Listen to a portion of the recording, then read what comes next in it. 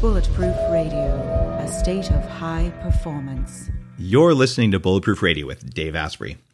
Today's cool fact of the day is that genes might explain why dogs can't sniff out some people when they're stressed. And this is one of those curiosities in that trained police dogs who can recognize a smell and track you on things like that can't recognize some people when they're stressed, but they can with other people. And this is because fear sets off a flood of stress hormones that makes some people freeze and some other people might want to fight or run away. And that hormone can alter your scent.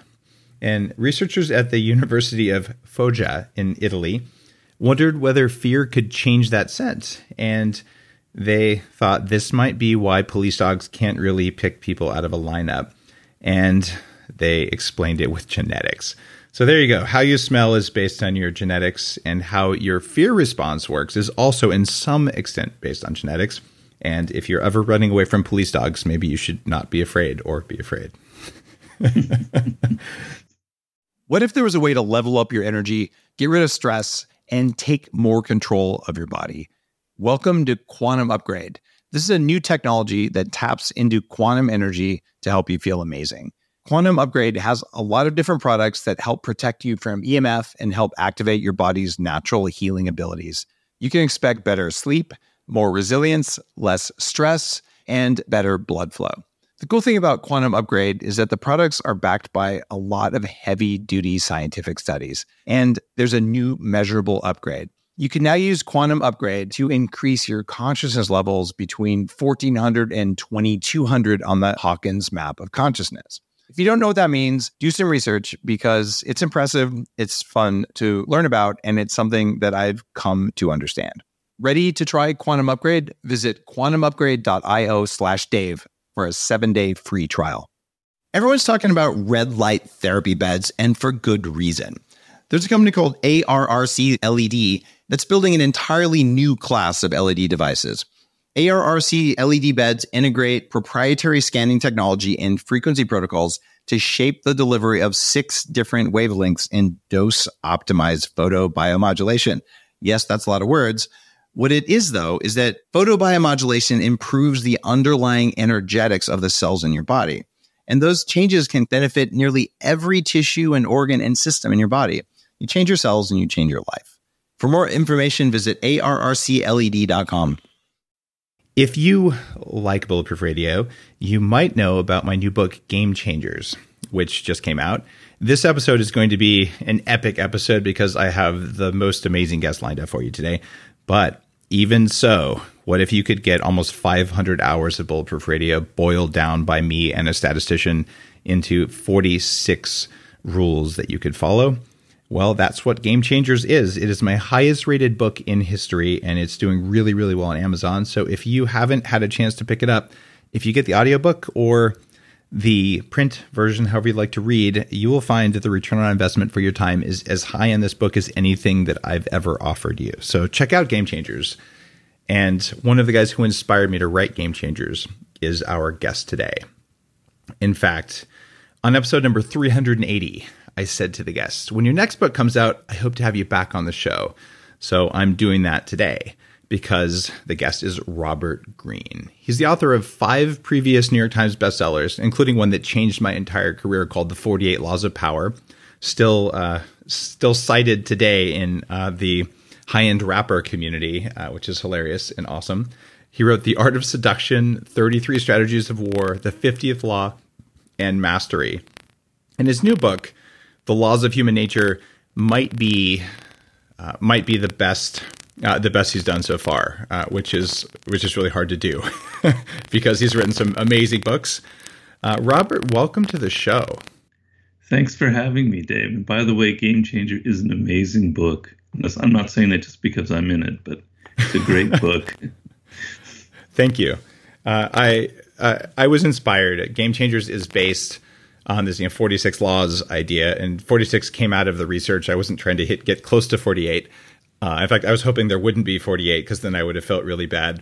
And I did talk to you before I did this, so I wasn't stealing an idea here. Just I was inspired by how do you provide value for people. Right. and boiling it down to understandable things. But then I read The Laws of Human Nature. I'm like, I'm only a third of the way to that level as a writer, I would like to say. I wouldn't be so modest, but okay. Well, thank you. But just when I read that book, it's just every word that you've chosen in there, you could just tell you've done something that is remarkable. In fact, it reminds me of A Perennial Seller, which is a book about how to write a world-class thing, written by Ryan Holiday, who did the research for you on 48 Laws of Power. Like it's a small world, but there's something you've got, Robert, that makes you an amazing writer, and that's why I wanted to have you on the show again. Oh, thanks so much, Dave. Now, what inspired you after having written this series of really just powerful books, studying all of history, understanding why people are motivated to do what they do around seduction, around power? What inspired you to just go deep on human nature of all the things you could have written? Well, I've been doing this for quite a few years, over 20 years. And over the course of that time, I've had a lot of experiences with people who read my books, who would write to me for advice and consulting work. And just a lot of varied experiences with people. And I've had this idea that people are in a lot of secret pain that they don't talk about. That's kind of like a dirty little secret in our society. And to me, the kind of intuition I had was that pain really revolves around relationships and basically we're a social animal. It's deeply ingrained in our nature.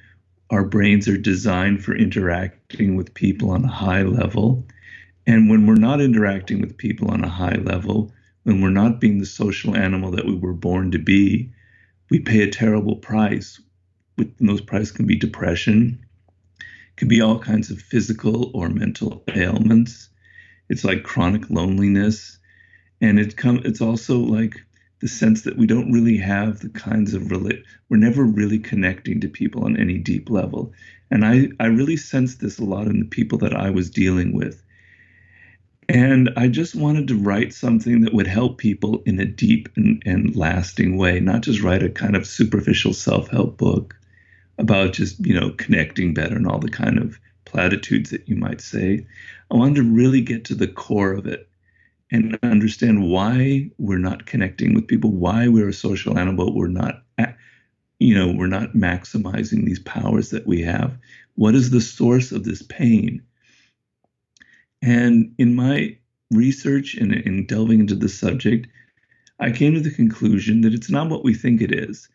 It's that in certain moments in life, we are connecting to people. We do feel it. We do have that kind of empathy and that sort of excited feeling where we're actually getting inside the minds of other people and getting outside of ourselves, because we're chronically self-absorbed. And I don't say that in a judgmental way. It includes me. It includes all of us.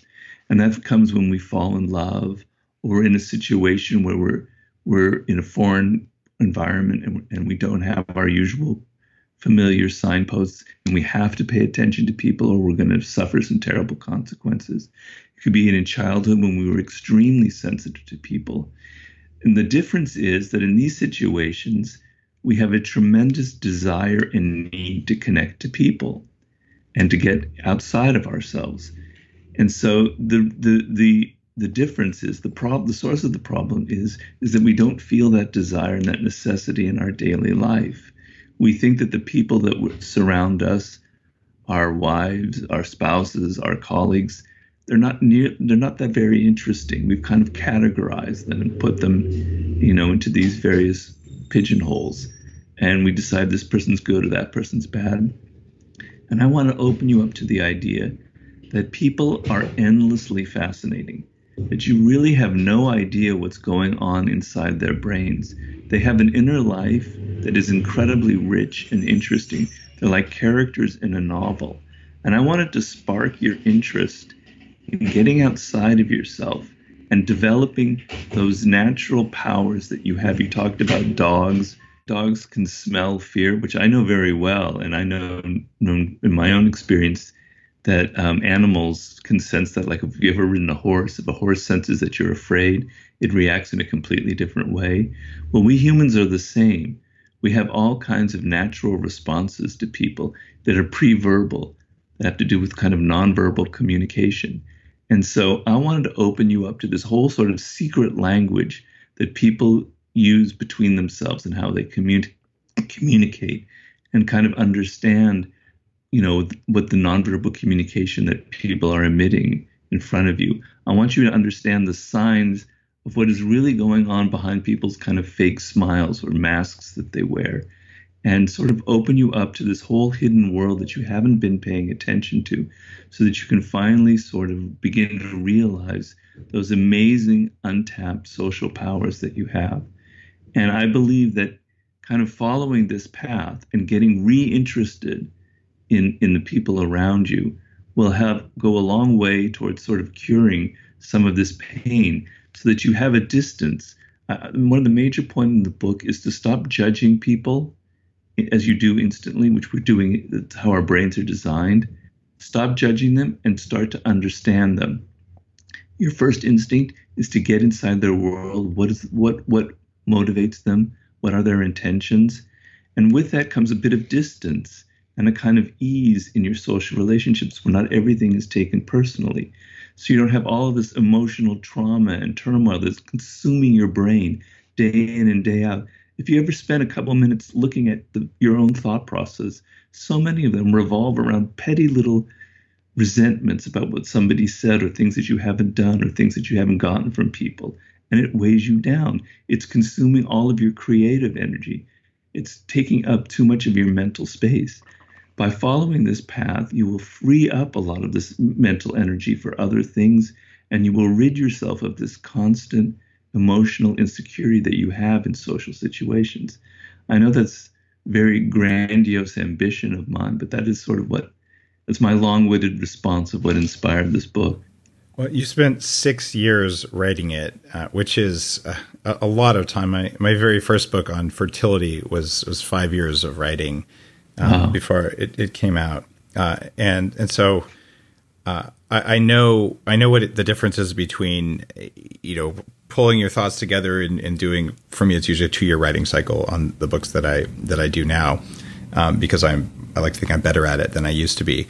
But you really you really dug deep, and you found stories throughout history. One of the things that stands out related to what you said in your book is you talk about a famous psychoanalyst. It's either Erickson or Jung, and I'm forgetting which one, who was paralyzed by some childhood illness for a long time. Oh, Milton Erickson. It was Erickson. Yeah. That's right. Yeah.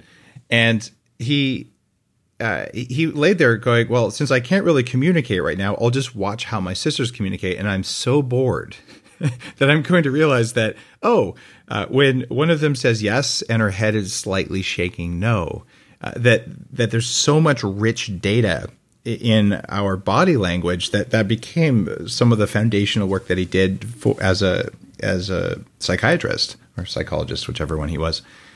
And you just call it out in a really eloquent way that says, look, if you're talking to someone, you should be putting most of your energy into looking at that stuff instead of just what they're saying, to see if they're in alignment. And a few other guests on the show have talked about, NLP or the FBI agents who are trying to see if you're lying and things like that. But you really dug into that. And here's my question for you. Now that you've written this book, does that change the way you look at people just when you're talking to them? Do you practice this on a daily basis?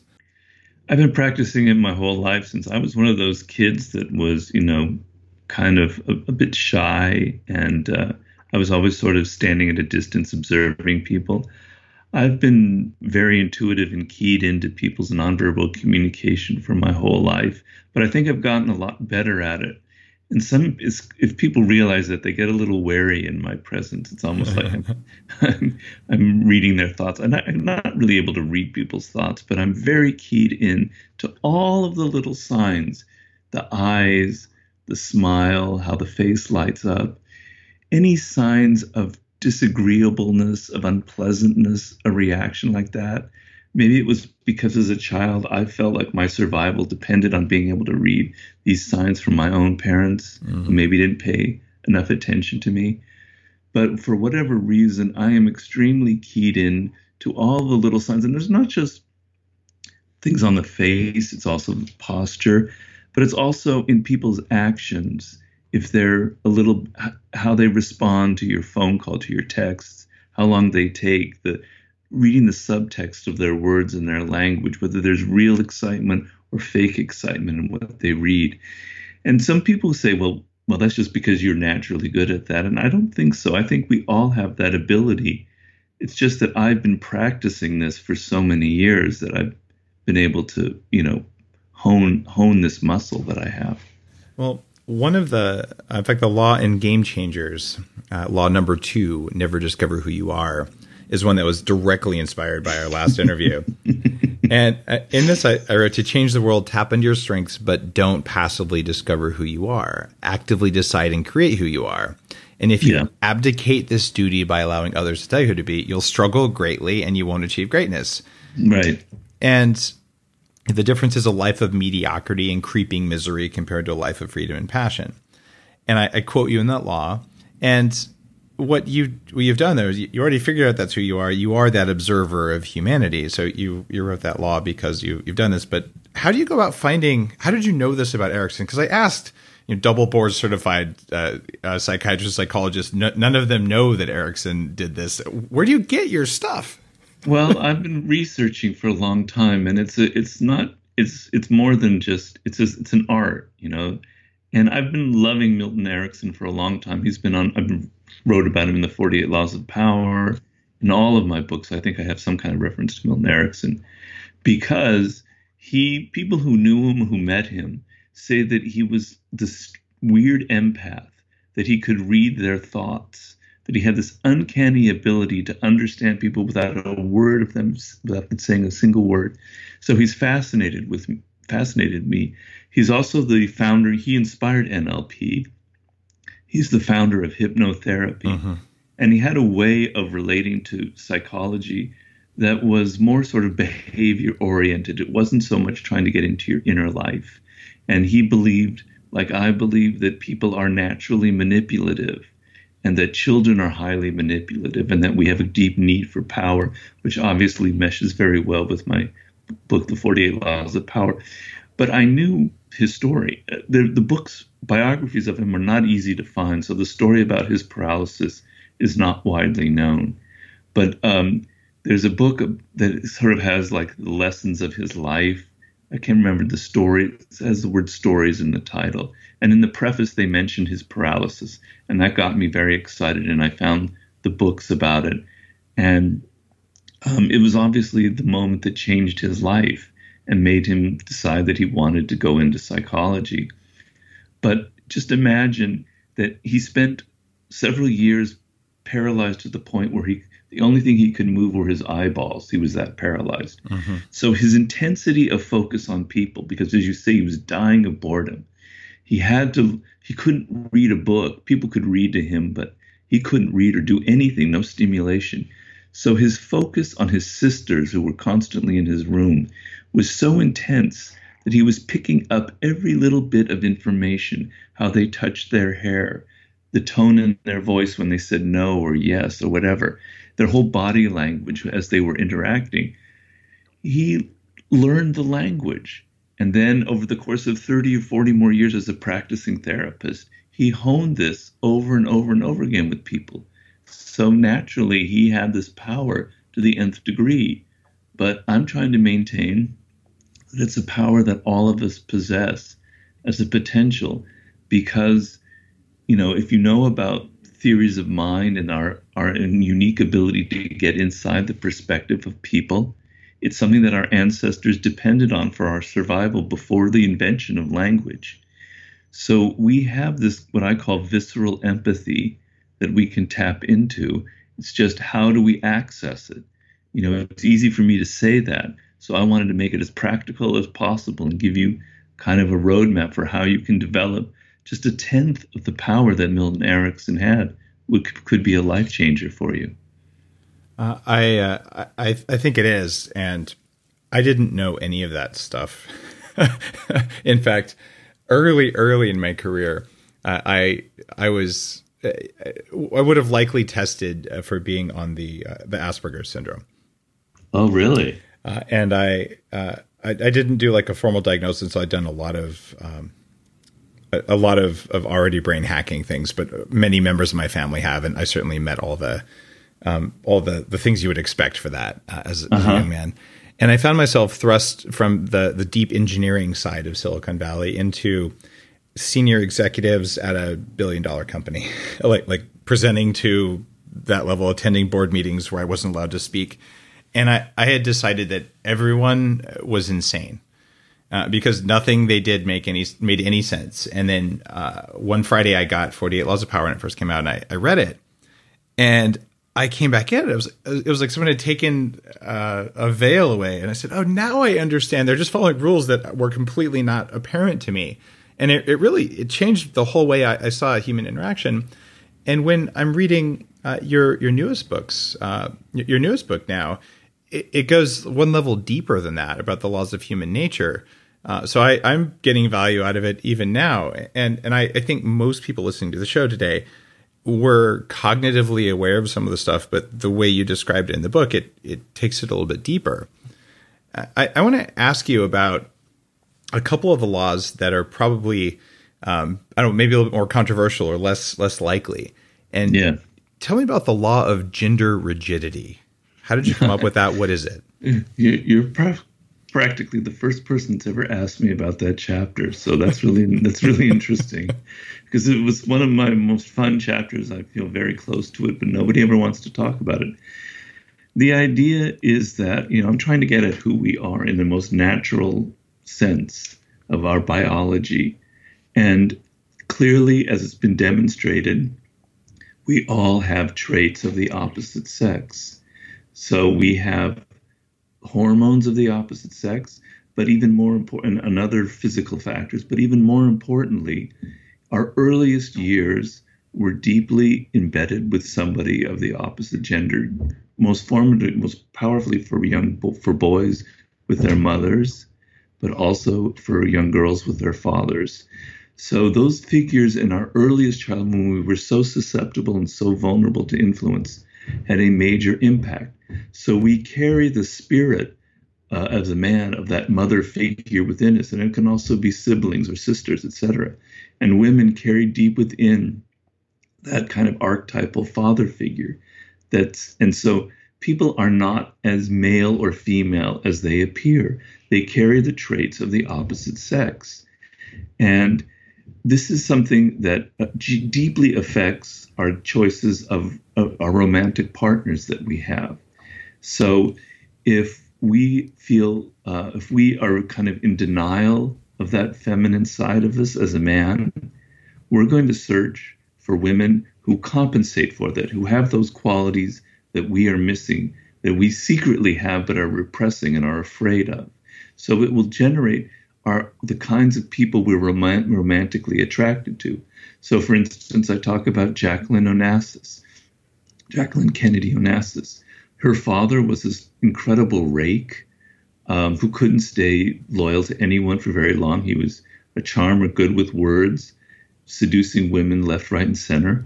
She was totally devoted to her father. That was the main influence on her life.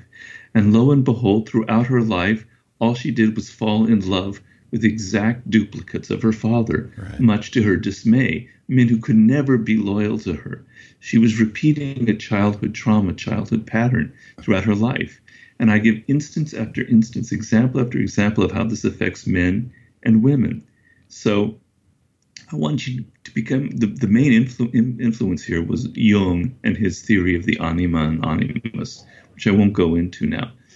But basically, there's a power that you possess by letting go of this repression, this rigidity that you have, and accepting this other side of yourself. And it doesn't mean that a man suddenly starts wearing dresses and becomes feminine, or a woman becomes butch. It's quite the opposite. It's more like you bring that side of your personality into your work, into your thinking process. You loosen yourself up.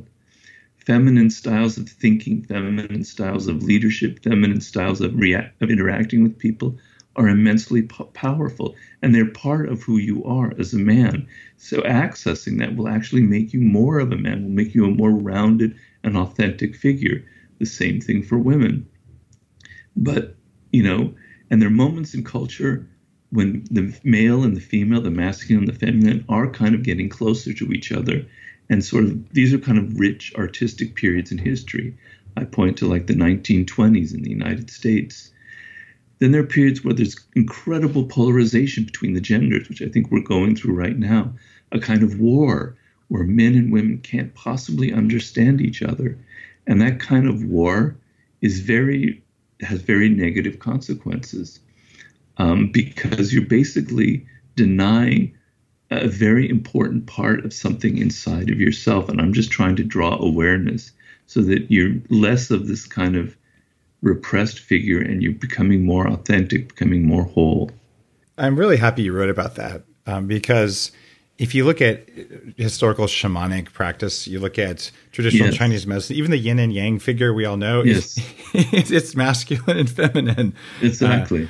And having that balance is part of the path to enlightenment. And Lewis Howes, who's a great friend, a guy who's been on this show. Have you been on his show? Or? I sure have. You have? Okay. My first name. He's a great, and I love it. Yeah, and his book, The Mask of Masculinity, it's the same sort of thing. Like great book. You can't be all invulnerable, hyper masculine all the time, even if you're a pro sports guy like he is, because it leads to unhappiness and stress. And certainly in my life, being able to tap into whatever you want to call the feminine side of thinking, some of the deep personal development work I've done is around just being real comfortable with any of that, has made a difference. But so few people will talk about it because we all know that one woman who may not be butch, but is basically energetically a guy. And we all know that one guy who's maybe, completely masculine but just has huge amounts of feminine energy. And I'm not talking about being a straight or gay. I'm just That's exactly right. Right. and just to call that out as this is real and it happens and it's just a part of the human condition. I thought that was really courageous to write it and also just unusual. I haven't read that anywhere. Well, thank you. Yeah, it's interesting as you mentioned the shamans in ancient cultures, the figure in a tribe or a group who's considered the wisest, the most tapped into wisdom and sort of telepathic powers was the androgynous man who carried within him literally a woman inside of him who he tapped for his powers, and the same thing for a woman. So this has deep, deep roots in our psychology. And, I just want to sort of bring us back to that kind of elemental wisdom. Yeah, rejecting any of that energy inside you is not going to lead to happiness or high performance, right? Yeah, definitely. Now, one of the other laws in here that I paid a lot of attention to was the law of death denial. Now, keep in mind, I'm going to live to at least 180 years, but the real thing behind that is I'm going to die at a time and by a method of my choosing. It's not about immortal. It's about the long, slow, painful decline isn't something that I'm interested in pursuing, so I'll take all the steps I can to avoid it. Well, who is? Exactly. But tell me about the law of death denial and how that affects people. Well, it's weird because we can argue left, right, and center about what's real, about what's good or bad, or et cetera. But the one thing we can't argue about, the one reality, is that we're all going to die. It's like the ground of who we are. There's no arguing about this. And it's my belief that we carry a sense of death within us. We have a visceral relationship. Now, we know that we carry a relationship to life because we live it every day and we're breathing and we have a kind of natural connection to living things. But death is a part of life. So if we have a natural connection to life that we carry within us that's part of our consciousness, we also have a daily consciousness of death. They go together. But we live in a culture that is in deep, deep, deep denial of death as a presence, as a reality. And we pay terrible consequences for this. So in the past, if you lived in a city, in London or wherever, you were constantly surrounded by the presence of death. There were plagues going on. There were people dying in the street. Your mother or father died in the house. You were there. You saw it happening before your eyes. Animals for your food, they were killed right there. They were slaughtered. You saw death, and you had a real powerful connection. How could you deny the fact that you were someday this was going to happen to you when it was around you all of the time? We now live in a world where it's all been banished. Everything is so sanitized. People die in hospitals completely isolated from anybody else. They're not in their home. Sometimes they're with their family, but that's pretty, it's not always the case. So we can walk around in our world in a day-to-day life and never ever smell or sense or see death in the slightest way. And then when you look at our culture and in media and how death is presented, it's almost like a cartoon. It's never anything kind of psychological where you're sort of seeing a character die on the screen and thinking, wow, someday that's going to be me. No, it's like a cartoon thing where some guy takes out an AK-47 and is shooting 50 people. It's all like a comic book. So we are in deep denial. We're deeply afraid of death, as afraid of it as our most primitive ancestors who created a world of immortality and heaven and hell. That's how they dealt with it. Well, we deal with it through massive, massive repression. And it comes with a price. I believe it creates latent anxiety. The source, people are carrying around anxiety with them, and I know I do as well, with them every day, and it's a very powerful motivating factor. You're never feeling in touch with yourself. You're never feeling in touch with life. You're always worried and anxious about what's happening. So the confrontation with mortality, I say it's like turning around and facing it. Stop running away and actually face it and go towards it, is an immensely liberating feeling. It comes with obviously a touch of fear. It's very odd because I wrote that chapter in about like May of last year. It's the last chapter. Oh, wow. And about 2 months later, I had a near-death experience myself. I had a stroke in which I was unconscious for a while.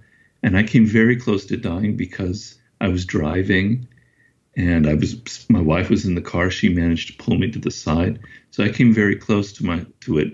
So what I was writing about suddenly became very real to me several months later in a very ironic fashion. But I can say that confrontation is an immensely liberating feeling. It's something that you sort of stop denying. It becomes part of your daily reality. It makes you, appreciate every moment that you're alive. It gives you a sense of urgency and desperation. Your energy isn't diffused in 1,000 different directions. You know that you could die tomorrow. You're going to live to 180, but you might die tomorrow. You don't know. Something could happen. A piano can fall out of the sky, right? Exactly. So it makes you concentrate your energy. It makes you deeply aware of the mortality of other people around you. And I once did this exercise where I was walking in New York City just after the book was finished, and I was sort of imagining all of these people and dying some point, like in 80 years, none of these people will be alive. And it was really a powerful, it's like what Freud called the oceanic feeling, a feeling of deep connection to people. Instead of all the differences that we have and all the judgments that we have, it was a sense of, wow, we're all the same. We all carry that same sad fate within us. So it's a way of connecting to people, and it's a way of opening yourself to something awesome, mysterious, and powerful, what I call the sublime, which is going to be the subject of my next book. Wow. So the sense of the mystery of life, the awesomeness, the wonder, the fact that you're being alive is by such an incredible accident of so many circumstances. The fact that you, Dave Asprey, and me, Robert Greene, are having this conversation, if we added up all of the minute little permutations that had to go into that happening, going back 4 billion years to the start of life, it's absolutely mind-blowing.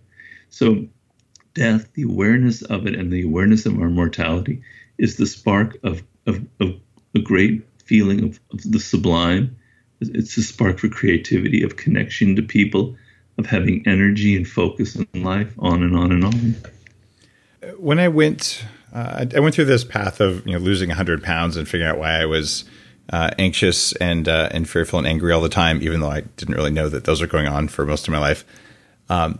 part of that was I went to Tibet to learn meditation from the masters. That was the Wow. trip where I discovered yak butter tea. That was the genesis of bulletproof coffee. And I Wow. ate pig's ears at a Tibetan little restaurant because my knees were wrecked from too much trekking to get collagen, and putting pig's ears in my coffee wasn't a good idea. So that's why collagen is a thing now. And so it was this big this big trip for me. But one of the things that they talked about at the monastery was, this awareness of death, and just to get really comfortable with the fact that you're going to die, and that every fear you have is ultimately a fear of death. Yeah. And they also talk about reincarnation and past lives, and I decided, you know what, I cannot prove that there are or aren't past lives. In fact, there's an evolutionary argument that maybe there are. I've actually talked to an author of a book on that, who the Dalai Lama wrote the foreword for his book, and but I just decided I was going to tell my subconscious and my unconscious mind that that's real, which took a lot of the reactive fear of death, where you don't fear that much in a video game because you get to start the game over again. So I'm just going to pretend like that's the case, that's just my assumption, which in my own practice has made it a lot easier, where if I do die, I'll probably come back. And if I don't, I probably won't know that I didn't. So I can't lose. Exactly. Like my grandfather, who's a hardcore atheist, and he wrote for the Encyclopedia Britannica under the general heading of chemistry, and what was a chemist his entire life, a physical chemist.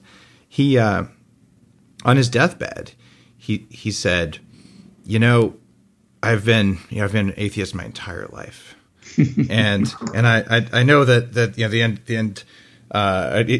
Basically, he went through this story, and everyone in the family was like, "Oh my God, he's going to convert right before he dies," and then he goes, "And I'm more convinced than ever that it's all bullshit." Right. And it was such a good sense of humor. But then when he was even further on his deathbed with hospice and everything, he said, I've never done this before. So if I'm wrong, I'll send you guys a signal if I can. And of course, who knows? That's all up to interpretation. But it's that if I'm wrong thing that he came across at the very end of his life that really stood out as I was going through this law of mortality. How do you, or the law of death denial, you've gone through this now. How do you deal with that question for yourself? Like, do you think that you have that you're going to be reincarnated? Do you think death is the end? And how does that play into the average person who would read your book? Is that a part of the script? Well, it's interesting because reading a lot of history and ancient cultures and about religions, etc., the idea that that you're going to be reincarnated, or that the soul is immortal, was extremely helpful to people. It helped them manage their fear of death. Right. It served a very positive function. We might scoff at it in our sophistication, but a lot of what humans create is to sort of help us live and help us deal with problems. And this was something very real and very positive in a way. So I don't scoff at it. It's just that I can't make that thought real for me. Right. I'm a very realistic person, a very visceral person. So that idea of reincarnation, it's an idea for me. It's not a reality. So I'm not against it. I don't poo-poo it in any way. But I have no way of physically or mentally accessing that as something that I can make part of my daily practice. So, my idea is more like seeing death as kind of a comforting thing, as kind of an end to all of the torment and all of the pain. It's accepting the fact that this is the reality that you are living, that every living thing must pass away in order that other living things can live. If we were all immortal, the earth would be too crowded. There would never be any space for any other form of life. So we have to die. It serves a purpose. Mm-hmm. Now, all of this is very intellectual. So I might be like the case with Napoleon said, that no soldier on the battlefield is an atheist. That right. Usually when you're facing the bullets, you're going to suddenly be revealed as a fraud. But as I said, I faced it, several months ago, and something that I've been dreading for a long, long time. And the thing is, the sensation that I had in my body the moment that I kind of woke up from my coma. It was a very strange feeling. There's something in my bones, and I can't even describe it because it's not something easy to verbalize. But I carry that feeling with me every day now, and I can't shake it. And so I kind of turn and I face it. And I just think that being a realist and being practical and facing this reality is a sort of a liberating feeling. It opens up all kinds of vistas. You get rid of this sort of anxiety that haunts you day in and day out. And it sort of opens you up. Like I have that quote in there, I know I've also had it in other books, from some Japanese writer whom I very much like, who wrote the Essays of Idleness. And that is, if things didn't pass away, if things didn't die, if the cherry blossoms didn't disappear, life would never have any, there would be nothing beautiful about life. We wouldn't appreciate it. We would take everything for granted. We would become monsters. But the fact that the blossoms at spring only happens at a certain moment, that people could pass away tomorrow, gives life an incredible poignancy. It's a very Zen idea and Buddhist idea about the impermanence of life and the power of allowing yourself to kind of immerse your mind in that impermanence and not getting fixated on wanting to live forever or thinking that, you know, everything that you have is going to last forever. So that's sort of my personal way of dealing with it. Well, thank you for sharing that.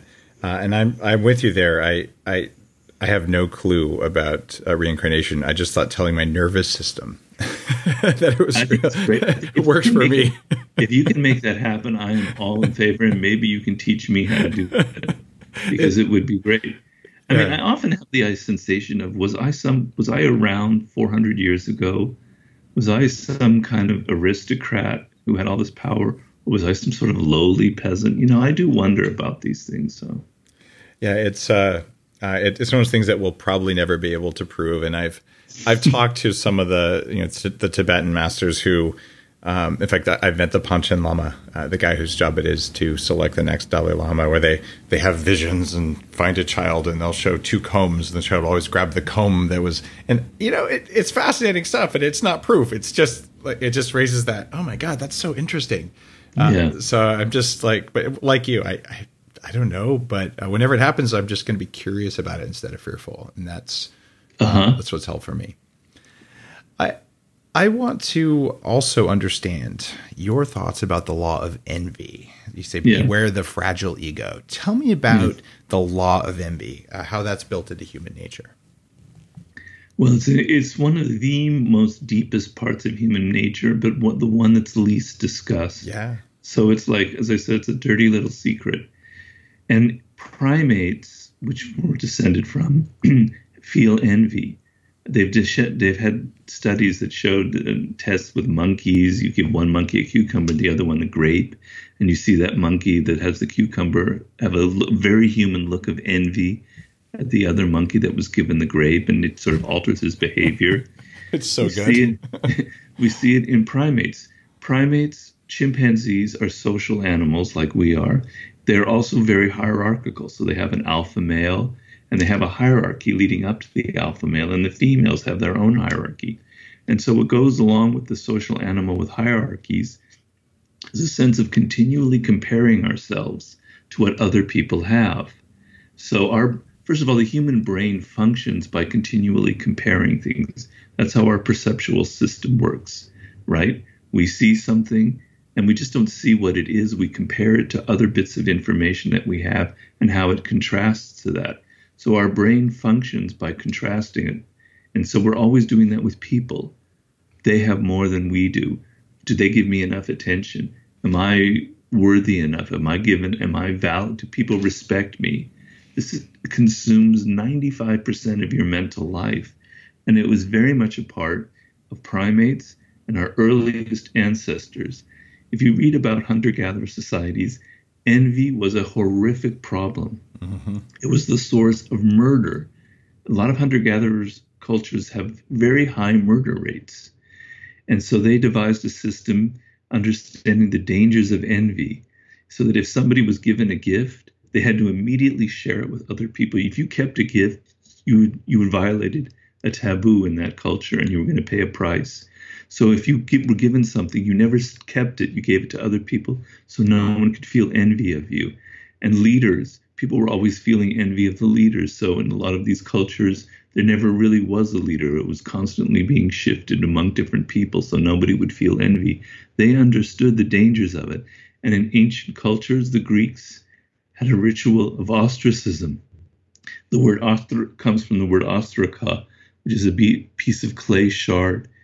And every year the Greeks would vote on who to banish from Athens, who was the person that was going to get the most envy, who was the most successful, the richest, that people were going to hate.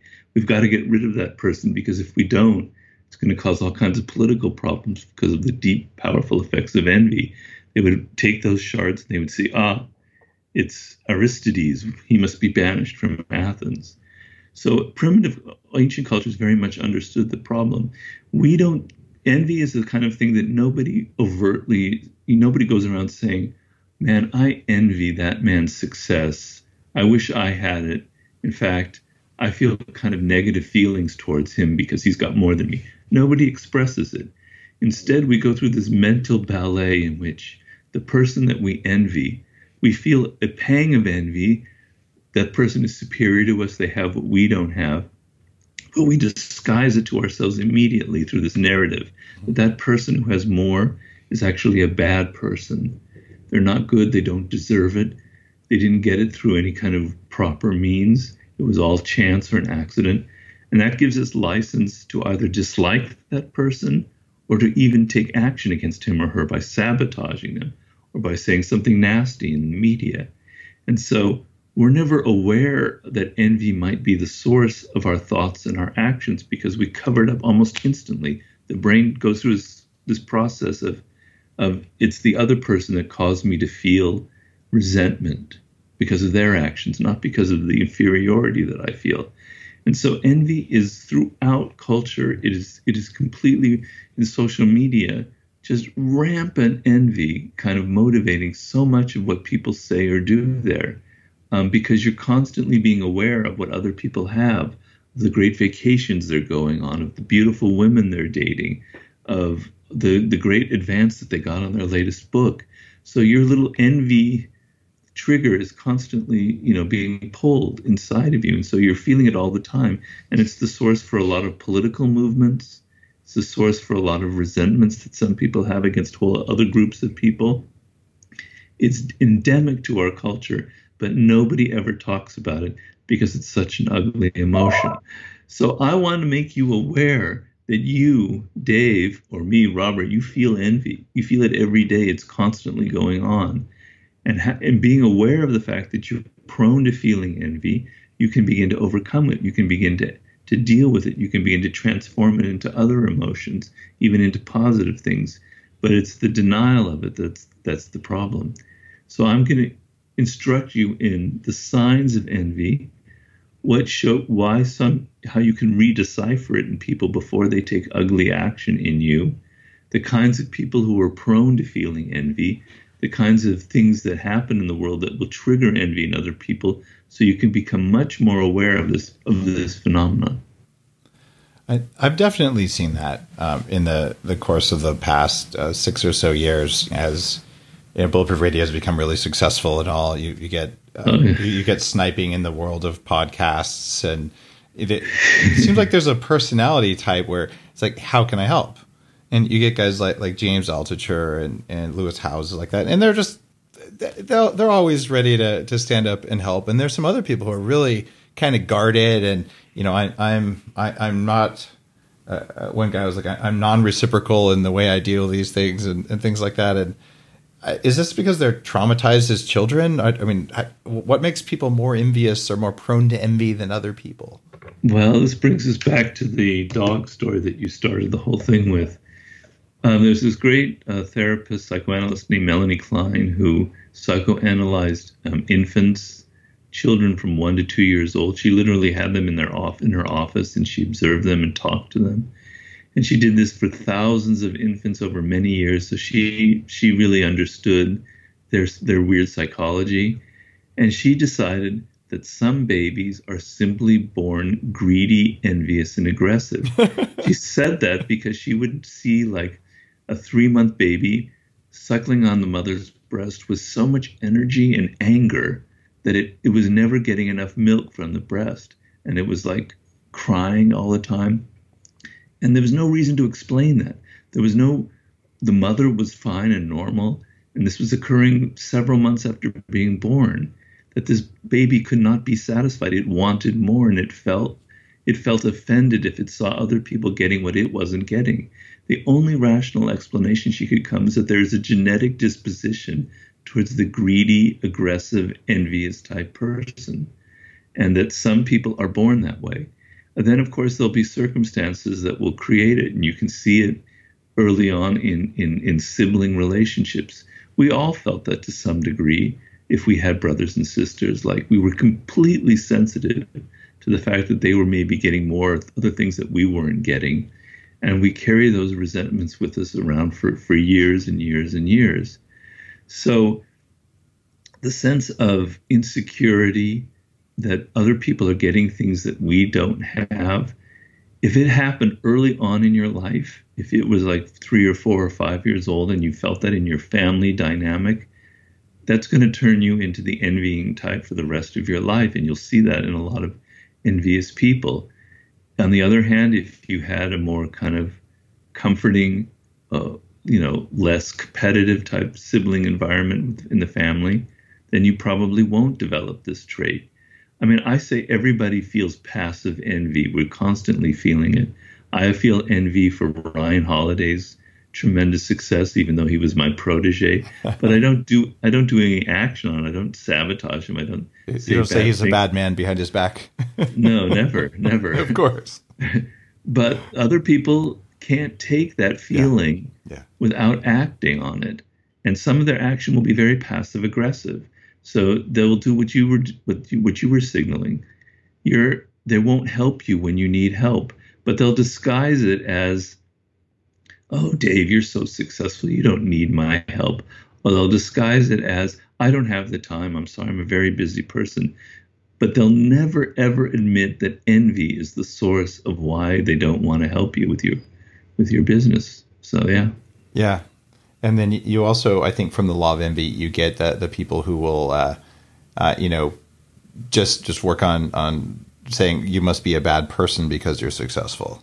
And therefore, the character assassinations and things like that. And I've come across that, and it really doesn't, it's not how I operate. And it really confused the heck out of me for a while until I saw the pattern just as I became more visible. But reading the laws of human nature, reading the law of envy, it really crystallized and clarified some of that. And yeah, it's all early childhood stuff. In fact, almost every bad thing we do seems to be early childhood. Do you agree with that? I think a lot of it is. Okay. It's an underestimated force. The thing about envy that I'll say is envy usually occurs among friends, which is what makes it such a disheartening and kind of weird emotion, something that we can't really access or understand. Why would someone befriend us and then turn envious and do some action against us in some level? It creates all sorts of very confusing emotions. And I try to point out that a lot of people who feel envy are actually motivated to become your friend first. Yeah. They don't realize this consciously. They befriend you, they learn your weak points, and then in some fashion or other, by some nasty comment or some action, they're able to wound you. So envy is complicated, and it's slippery, and it's hard to put your finger on it. So I'm trying to give you a little better sense of how you can detect it. Well, I think you achieved that with that law in your book. Now, Robert, we are coming up on the end of the show. I feel like I could probably chat with you for about like 5 days, and we would run out of cool stuff to talk about. Yeah. Just my sincere thanks for your life's work. All of your books have been exceptionally worth reading. There's a bar I have for a book, and when you set the book down, you say, what was the return on investment I got for the time I spent with this book? And you can tell it's easy to throw a book together in 30 days and throw it out on the internet and all that. But when you read the book, like, okay, I might have got a 5% return on this, but yours are the books where you read it like this was a 5,000% return on the time on that, and you've done that with every single book you've ever written that I've read. So you have a unique skill and ability there, and I'm really grateful for that, because you're one of the leading thinkers, at least in my opinion. So thank you for being on the show. Thank you for your work, and just keep doing it. I can't wait to read the next one. Thank you so much, Dave. I really appreciate it. And your book is pretty amazing too. I really, really learned a lot from that. Oh, thank you. That's very high praise coming from you. Yeah. If you like today's episode, I've just got to tell you, like, Game Changers has a high ROI. There is a higher ROI for Robert's Laws of Human Nature. You should read them both, but you owe it to yourself as a functioning human being who wants to be a game changer, who wants to just have more resilience in your life. There is precious human knowledge in this book, and you've just got to read it. So that's your homework assignment for today. Go to Amazon, go to wherever books are sold, pick up a copy of The Laws of Human Nature. And if you haven't done Game Changers, pick that one up too. But I'm just telling you, if you think the show is worth your time, reading Robert's book is going to be a better return on investment than the last hour, which was well worth it. Thanks for listening.